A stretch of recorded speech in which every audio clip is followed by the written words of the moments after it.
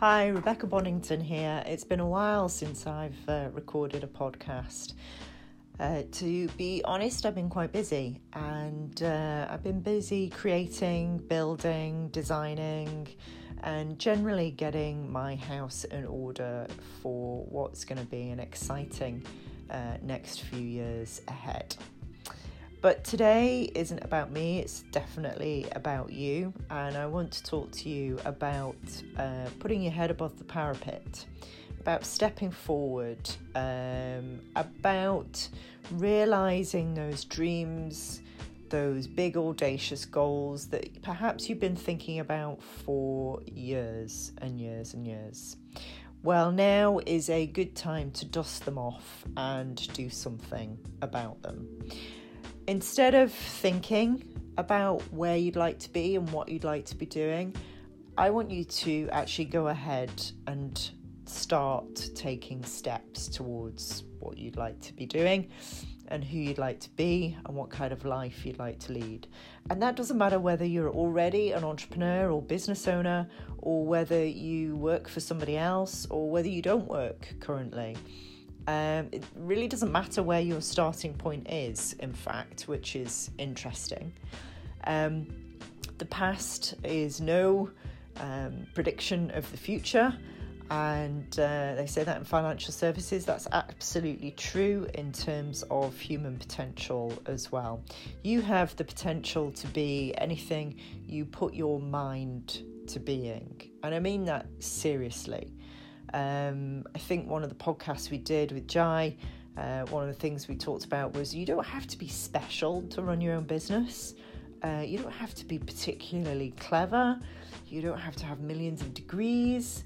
You don't have to have these things in order to be successful. I meet a huge number of incredibly successful people who left school before they gain any qualifications whatsoever. In a room full of entrepreneurs, you'll find about 60% of them are dyslexic, and actually many struggled at school. So if you're sitting here listening to this and think, oh, people like me don't succeed, or people like me can't run their own business, it's utter rubbish. All it takes is an idea of what you want to do, an idea of where you want it to take you to. Please start with the end in mind, work out where you want to end up, work backwards from there. Talk to only those people you know who will offer you support. Ignore people who come down on you negatively. Ignore people who tell you you can't do it. Ignore people who say things like, people like you don't do things like this. Stay down with us. And be prepared to, perhaps as you grow more and more successful, perhaps to lose friends who maybe are resentful of your success. Well, they perhaps weren't the right kind of friends in the first place.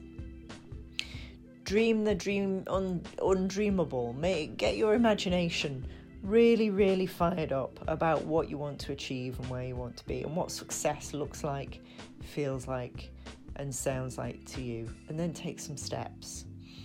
You can have the biggest vision in the world, but unless you actually take action, nothing is going to happen. Absolutely nothing at all. And the biggest advice I have for you right now is take action now. Do it now. The minute you have stopped listening to this, write out what it is you want to achieve. Take the first steps in order to achieve it. No matter what those steps may be. It takes 20 minutes and £12 to register a limited company on Companies House. If you're in the UK, search it. It's very easy. I don't know what it's like outside of the UK, but there's no excuse. You can be a sole trader, so you can start business immediately in the smallest of ways, and you can build it from there. No business ever started large. All businesses started tiny.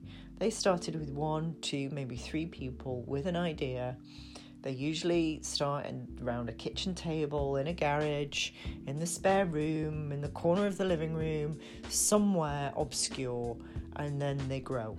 And if it's a good idea, if you're passionate, if your heart's in it, and you've made a vision, you've made a plan, and that's the direction you go in, it can't help but grow. Simply go for it. Enjoy the ride. Know that it's not going to be easy. Know that there'll be setbacks, but keep hold of that vision. One of the things I've been doing this year is creating vision boards every 6 months so that I know I'm on track. I keep myself on track. The other thing that I've been doing is repeating my vision over and over and over again. I've made a recording of it. I write it down. I repeat it inside my head. I repeat it out loud. So it's really embedded in my head.